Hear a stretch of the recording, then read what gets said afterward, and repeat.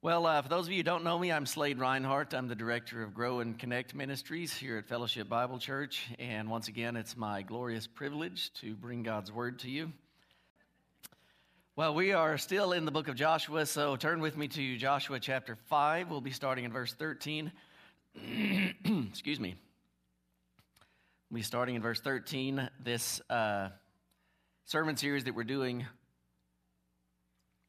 is basically a walk through the book of Joshua, as I mentioned last week. Of course, we're not going to hit every chapter, just kind of hit the highlights, but hopefully the Lord will use that to both edify all of us as well as to exalt His Son.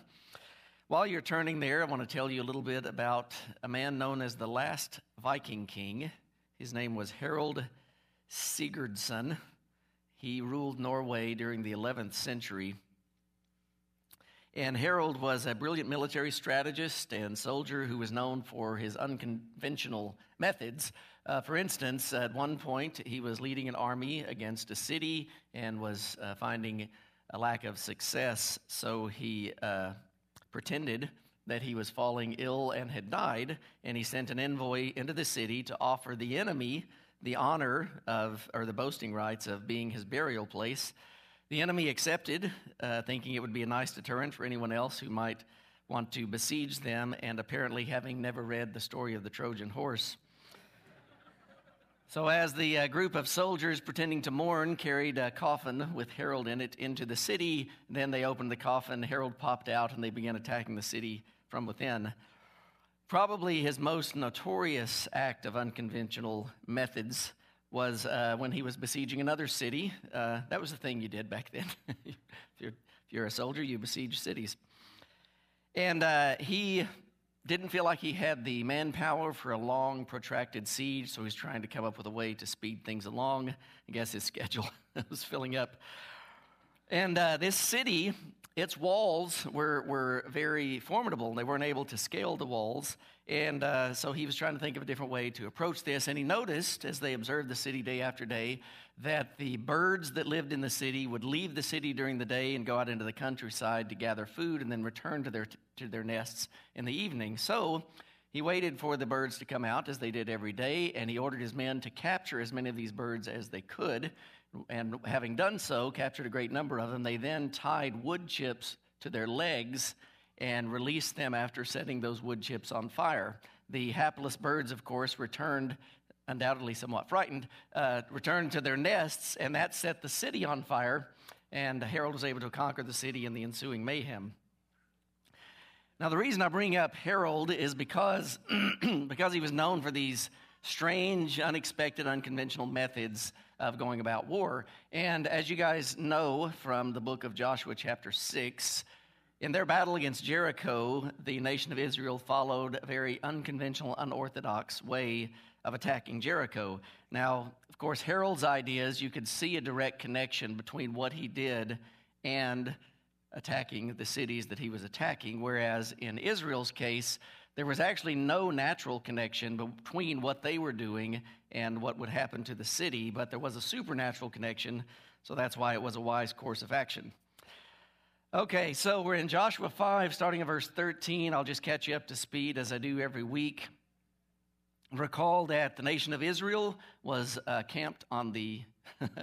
Now I'm self-conscious about directions. Ever since I made fun of Megan Ash about that. They were camped on the east side of the Jordan River, and they crossed over to the west side of the Jordan River, which is where the Promised Land was, and they crossed over by means of God miraculously stopping the Jordan River. He literally paused the river, and the water just piled up in a heap and allowed them to walk across on the riverbed. Once they were camped in the Promised Land, then God had them to rededicate themselves, renewing themselves in their covenant by circumcising all the men of the nation that had not been circumcised since they had left Egypt. And then after that, the nation of Israel, showing that their hearts were sincere in obedience toward the Lord, set aside time to observe the Passover because the time for the Passover feast had come. So now they are camped at a place called Gilgal, which is a few miles from Jericho. And Jericho is really their first obstacle that's standing between them and conquering the Promised Land. They have to start somewhere, and Jericho is the first place that they're going to encounter. Jericho, Jericho was, as Grant mentioned, who apparently did some good research on Jericho. Where is Grant, by the way? Good job on that. I lost him. Is he waving at? I'm sorry. Okay, yeah. Well done there. It's estimated that Jericho was a city covering about 12 acres, and based on the population density of cities back then, they can conclude that Jericho was a city of about 2,000 people. Now, you will recall me mentioning last week that Israel was a nation of 2 to 3 million people at this time. So you may be wondering, why would a town of 2,000 people have any possible hope of standing against an oncoming horde of millions? Well, in my further research this past week, I think I have concluded that it is more likely that Israel was composed of tens of thousands of people rather than millions of people, and I'll explain a little bit why that is. The population estimate that we get for Israel being 2 to 3 million is based upon the census of fighting men from Numbers chapter 1. Moses, under the Lord's direction, said, let's count all of the men that we have 20 years old and up that can go to war. And the end of Numbers 1 says that there were 603,550 men who were qualified to be part of Israel's army. So if that's the number of 20-year-old healthy men, then you can extrapolate and say that the total population had to be at least 2 million, possibly 3 or 4 million. However, I discovered that the word that is translated as thousands in that passage could also be translated as families. So it is possible that instead of saying that there were this many soldiers, they were saying that there were 598 families with an available manpower of 5,550 soldiers, and scribes combined the two numbers to come up with this 603,550 number. Now, an army the size of 5,000 fits a lot better with the narrative in Joshua as well as in Judges. It would make sense then, if you were a walled city of a couple thousand people, that you would have very good hopes of holding off an army of a few thousand. Now, that translation, we'll say, doesn't solve all the difficulties that we get into with the numbers. But if you're interested, you can just email me and I can send you the articles that I read that helped me think through that. And if you still conclude, well, I still think there were several million people, that's okay too. That is a viable conclusion. Okay, so here we are. Israel's renewed in their covenant with God. They're camping in the promised land. They're looking a few miles away to attacking Jericho. They're ready. But the first thing that happens is that the commander of the Lord appears. Commander of the Lord's army. By the way, okay, yes, on my screen down here, one of the words is cut off. I was just checking to see if that was the case for you guys. The commander of the Lord's army shows up. So look with me at verses 13 to 15 of Joshua chapter 5. It says this: When Joshua was by Jericho, he lifted up his eyes and looked, and behold, a man was standing before him with his drawn sword in his hand. And Joshua went to him and said to him, Are you for us or for our adversaries? And he said, No, but I am the commander of the army of the Lord. Now I have come. And Joshua fell on his face to the earth and worshipped and said to him, What does my Lord say to his servant? And the commander of the Lord's army said to Joshua, Take off your sandals from your feet, for the place where you are standing is holy. And Joshua did so. So as I mentioned, Israel is camped several miles from Jericho, and as they're planning to attack, Joshua decides that he's going to get a closer look at the city to probably formulate battle plans. So he's probably standing on a hill, at least within eyesight of Jericho, walking around, meditating on what to do next. And then suddenly in front of him appears this man with his sword drawn. Well, of course, Joshua is in enemy territory, so he's startled and frightened all at the same time. And so he asks this man, okay, wait a second, are you joining my army, or are you part of Jericho's army? And the first thing that this mystery man says to him is, No, I'm not here to join your army or Jericho's army, Joshua. As a matter of fact, I am the commander of the army of the Lord. I have my own army, far more powerful than any army that you could come up with. And now I have come. And Joshua rightly responds by falling on his face and worshiping this being. Now, you may be wondering, who is this man? Who is this man with this drawn sword that just appeared and said, I'm commander of the army of the Lord? There's the number of differences of opinion throughout church history on who the identity of this man was, but I think that the most obvious conclusion is that this is what we call a Christophany, that it was an appearance of the Son of God prior to his incarnation in the little town of Bethlehem. For one thing, he didn't stop Joshua from worshiping him. So when Joshua fell on his face and worshiped him, he didn't say, "No, don't do that. I am a fellow creature such as yourself," as we see sometimes throughout Scripture. And then his first statement to Joshua, after identifying himself, is, "Take your shoes off because you're standing on holy ground." Now you'll remember that that's exactly what Moses experienced when he saw God through the burning bush in the wilderness of Sinai. God said, "Take off your shoes because the place where you're standing is holy." So in both cases, what we're seeing is a visible manifestation of God himself, and that made that place, therefore, holy ground. And that's why I highlighted that command for Joshua, where you are standing is holy. As Israel is preparing for its first battle of the Canaanite conquest, God the Son comes onto the scene to assure Joshua that God is with them and to give him instructions for the fight.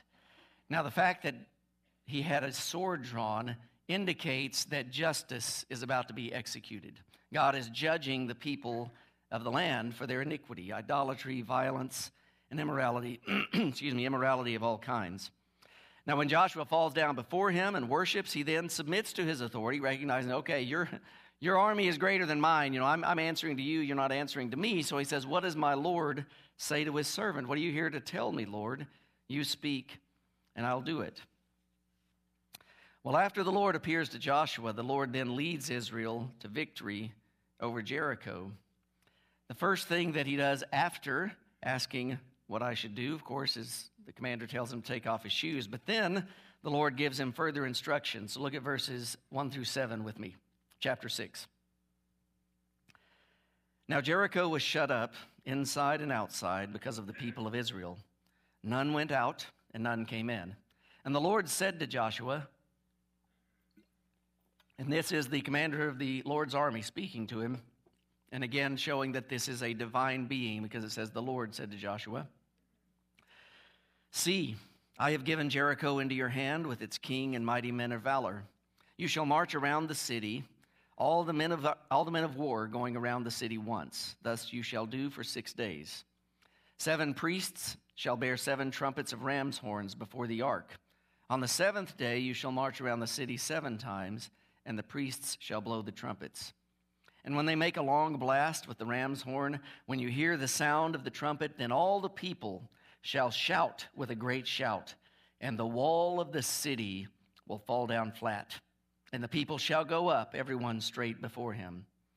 So Joshua the son of Nun called the priests and said to them, "Take up the ark of the covenant, and let 7 priests bear 7 trumpets of ram's horns before the ark of the Lord." And he said to the people, "Go forward, march around the city, and let the armed men pass on before the ark of the Lord."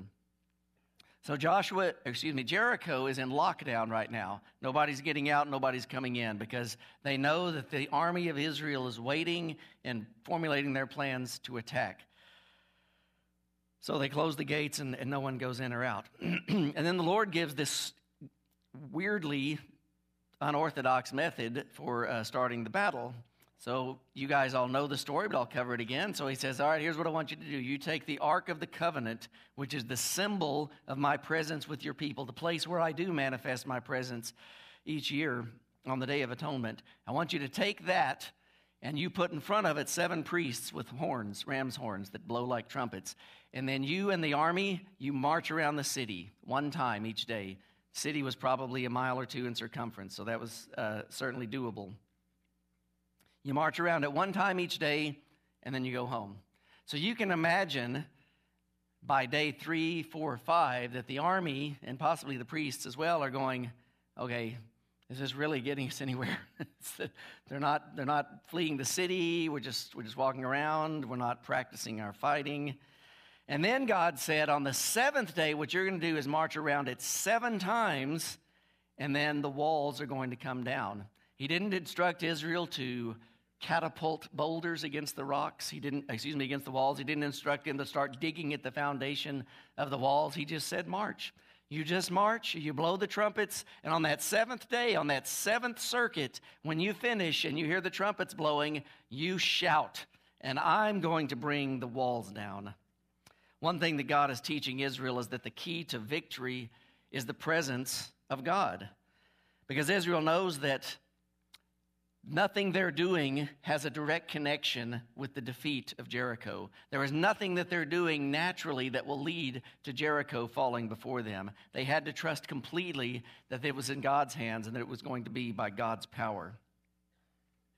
So after doing that for 6 days, and again, I want to point out this generation of Israelites is obedient. Time and again, when God instructs them to do something, they immediately follow, and we don't even hear any record of complaining or grousing or protesting as we did throughout the wilderness wanderings. So this generation continues to demonstrate that they are indeed circumcised in heart, and they do love the Lord their God and desire to obey him. So now they've marched around 6 times. They know the next day is the big one. We got to march around the city 7 times, and we're going to shout, and God is going to bring this wall down. So look at verses 15 to 18 with me. 15 to 21. On the 7th day, they rose early at the dawn of the day, because they got a lot of walking to do. And they marched around the city in the same manner 7 times. It was only on that day that they marched around the city 7 times. And at the 7th time, when the priests had blown the trumpets, Joshua said to the people, "Shout, for the Lord has given you the city. And the city and all that is within it shall be devoted to the Lord for destruction. Only Rahab the prostitute and all who are with her in her house shall live, because she hid the messengers whom we sent. But you keep yourselves from the things devoted to destruction, lest when you have devoted them, you take any of the devoted things and make the camp of Israel a thing for destruction and bring trouble upon it. But all silver and gold and every vessel of bronze and iron are holy to the Lord. They shall go into the treasury of the Lord." So here it is, verse 20. This is the climax of the battle of Jericho. So the people shouted and the trumpets were blown. As soon as the people heard the sound of the trumpet, the people shouted a great shout, and the wall fell down flat, so that the people went up into the city, every man straight before him, and they captured the city. Then they devoted all in the city to destruction, both men and women, young and old, oxen, sheep, and donkeys, with the edge of the sword.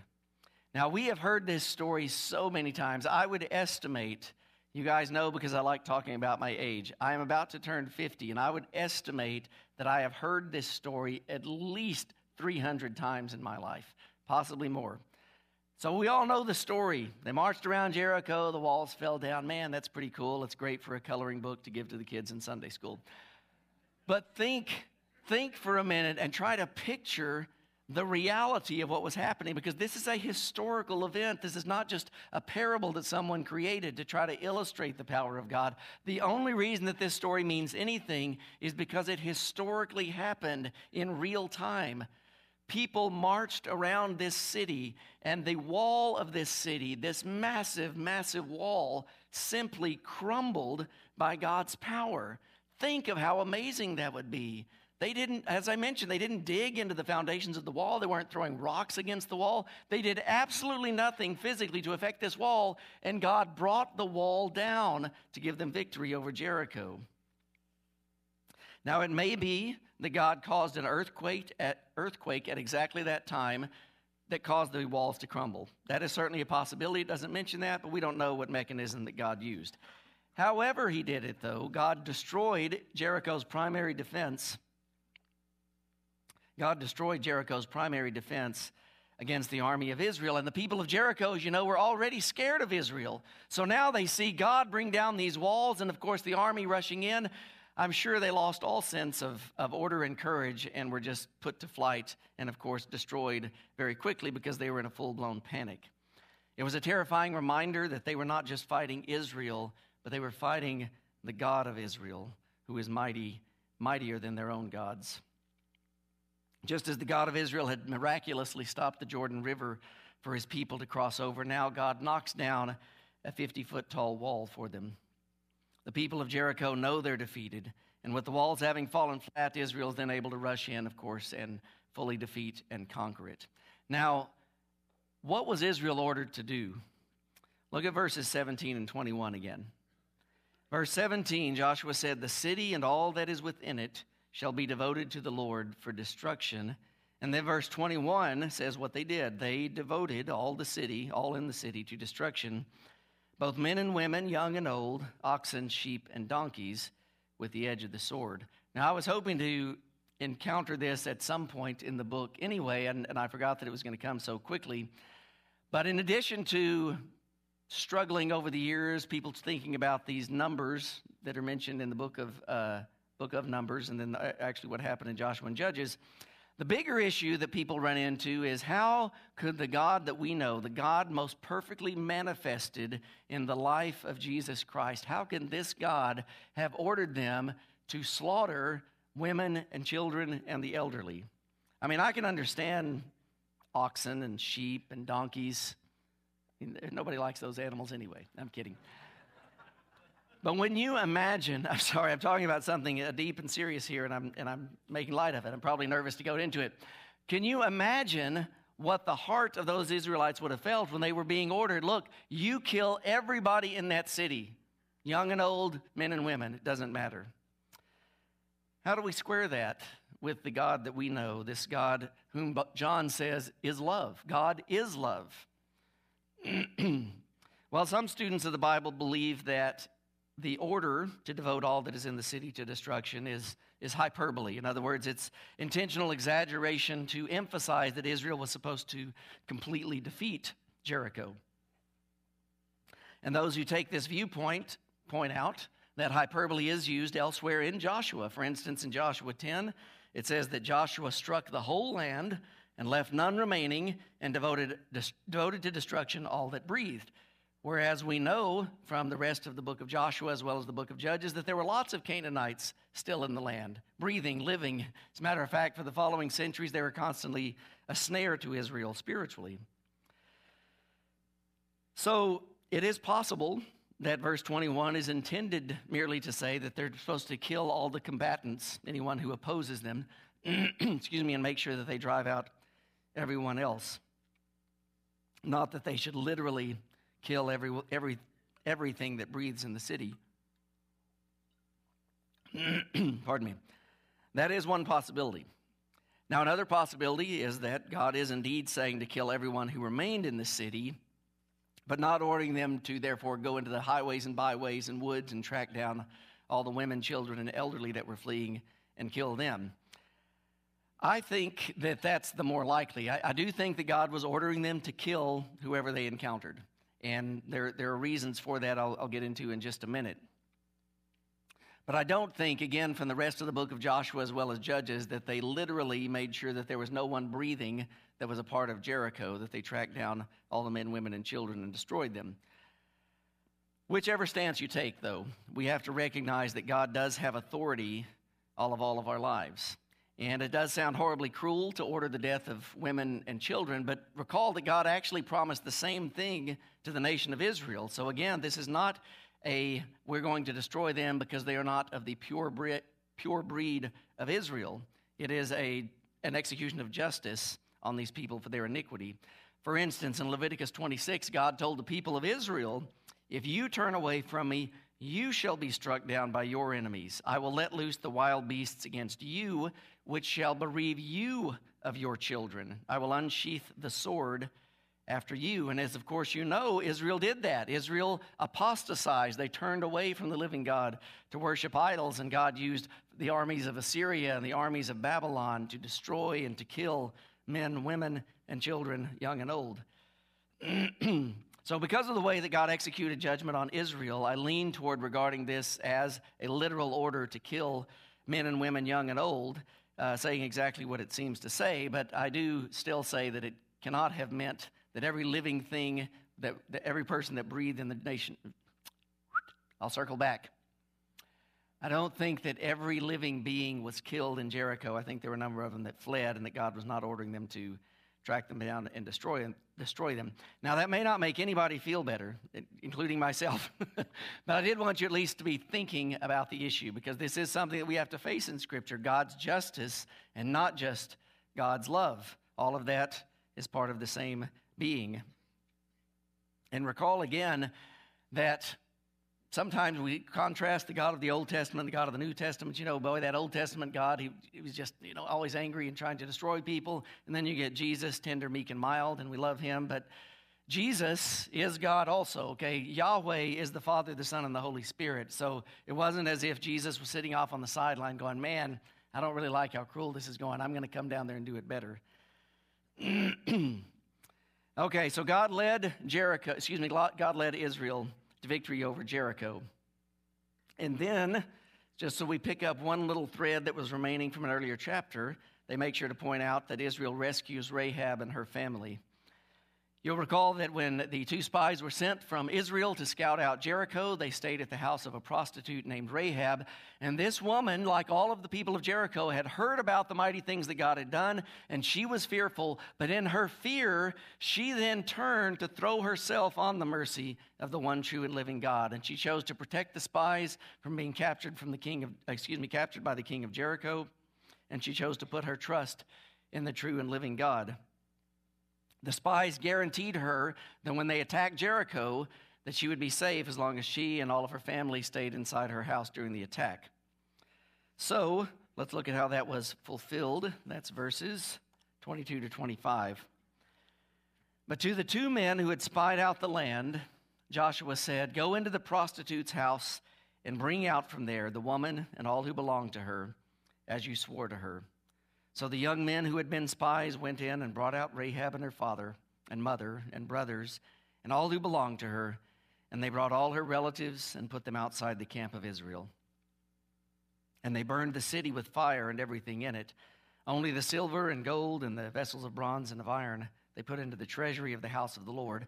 But Rahab the prostitute, and her father's household and all who belonged to her, Joshua saved alive.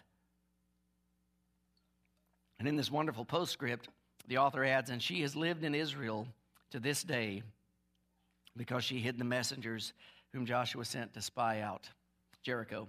So in a really neat fulfillment of that earlier promise, Joshua actually ordered the two spies to go and rescue Rahab and her family to make good on their promise. And they did that. They led her and her family safely out of the city. And so the promise that was made to Rahab was fulfilled because of her trust in the one true God, Yahweh.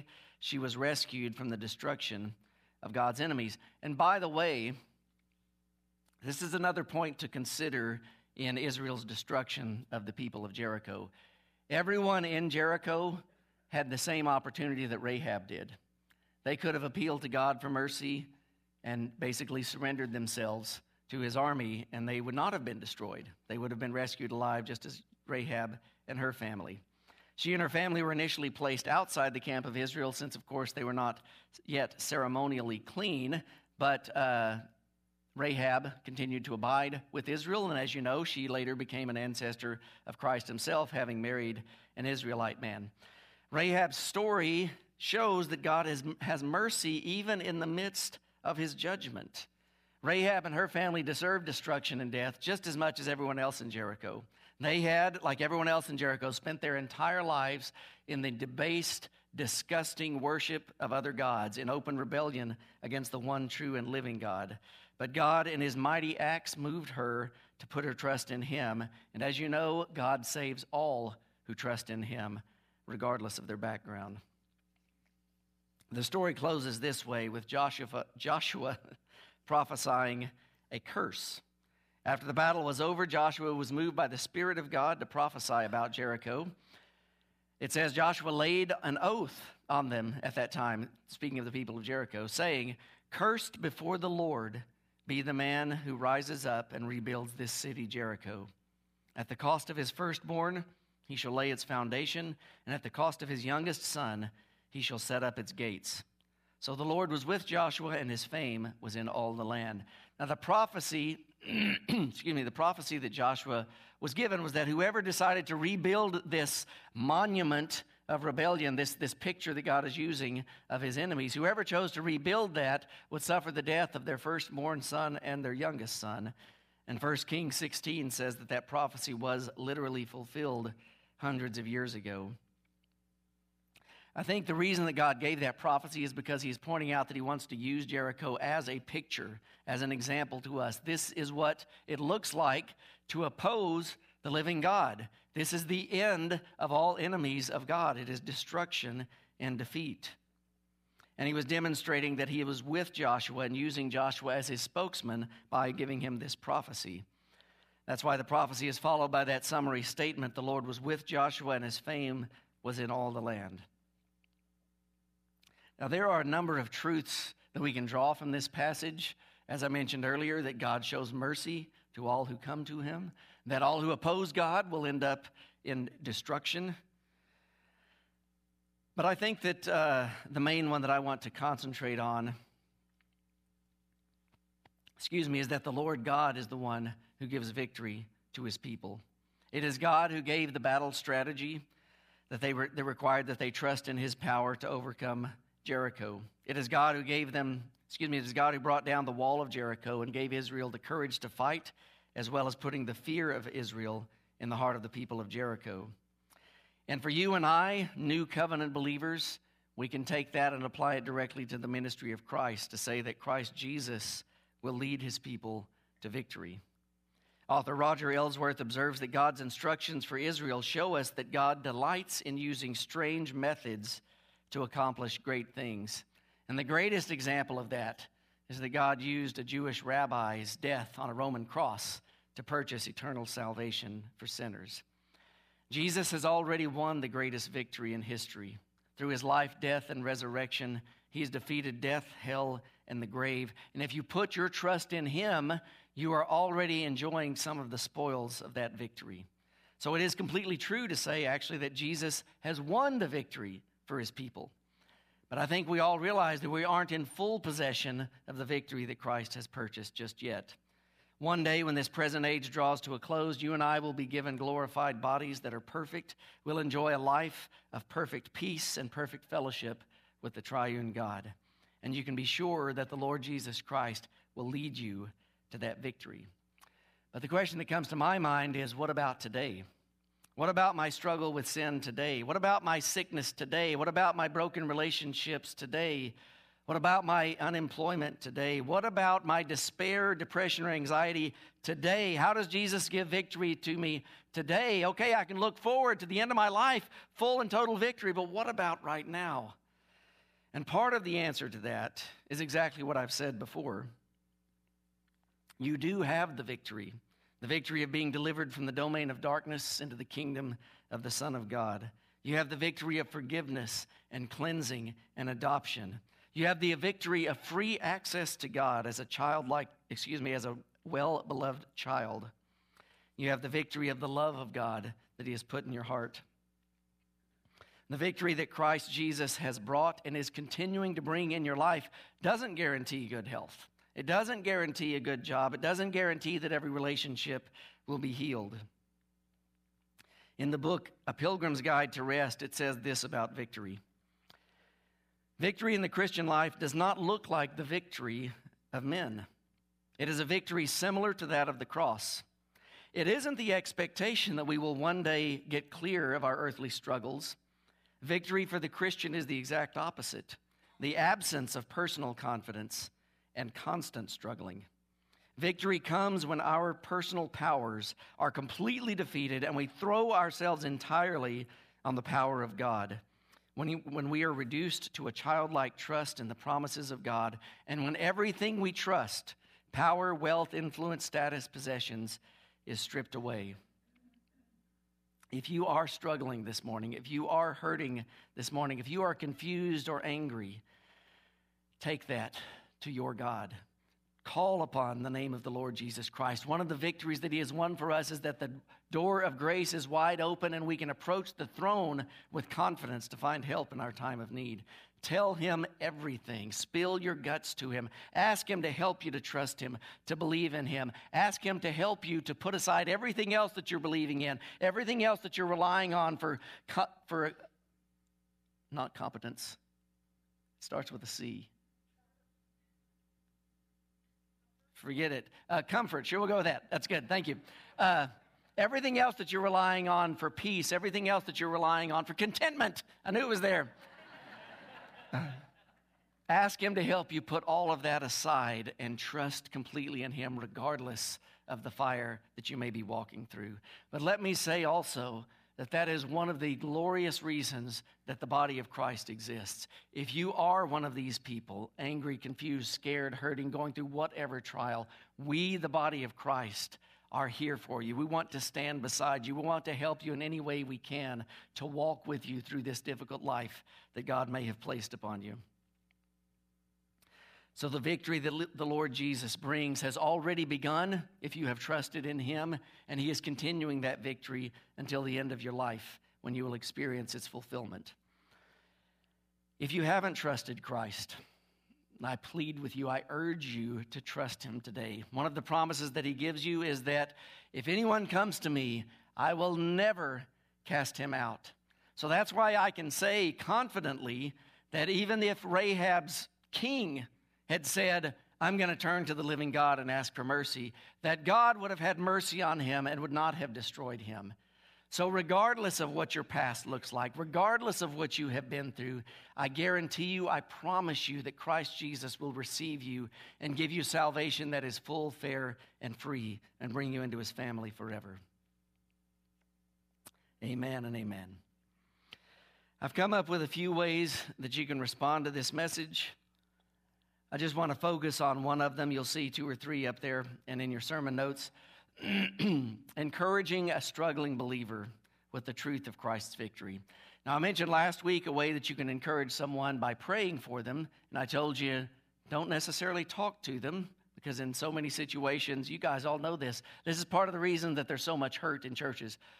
So often when we go to a brother or sister in Christ, we come with a sense of superiority or a sense of condemnation. At least that's how that's often received. So come with a sense of humility and a sense of love, offering to encourage someone. In other words, when I say encourage them with Christ's victory, don't say, man, you shouldn't be depressed. Did you know Jesus died on the cross for you? That doesn't make your depression disappear, does it? It doesn't make your job up here that you need. What I'm saying is encouraging them by reminding them that the Lord Jesus Christ loves them so much that he poured out his blood for them, that the Lord Jesus Christ promised to be with them forever, that the Spirit of God will witness to their spirit that they are beloved children of God. That's the kind of encouragement that I'm urging you to this morning. So as we stand in prayer, let me just remind you of this fact once again, this truth. Christ Jesus will lead his people to victory. Let's stand. After I pray, there are going to be some people up here across the front of the stage that are ready and willing to stand with you in prayer, to encourage you in any way they can. So let me urge you, if you have walked in here under a burden, please do not leave without that burden having been shared with another believer. Or if you're not a believer, please don't leave without talking to a believer about how you can know this great and wonderful Savior that we've all experienced. Let's go to him now. Heavenly Father, in the name of Jesus Christ, the Son of God, who overcame everything, whose victory is complete and total, who can never be defeated, whose victory can never be taken away from, in his name we come to you, Lord. And we give you praise and we give you glory for showing us again your power, as we were reminded of what you did supernaturally in the city of Jericho to give the people of Israel their victory. And thank you, Lord God, for this reminder of your great mercy. Even in the midst of this violent and horrific judgment, you still extended a hand of mercy to Rahab and her family. Lord, I pray that by your Spirit you would minister to every believer in here this morning. Minister to them this reminder of your greatness and your love and your faithfulness. Strengthen their faith in you, Lord, as they walk through whatever trials they're facing.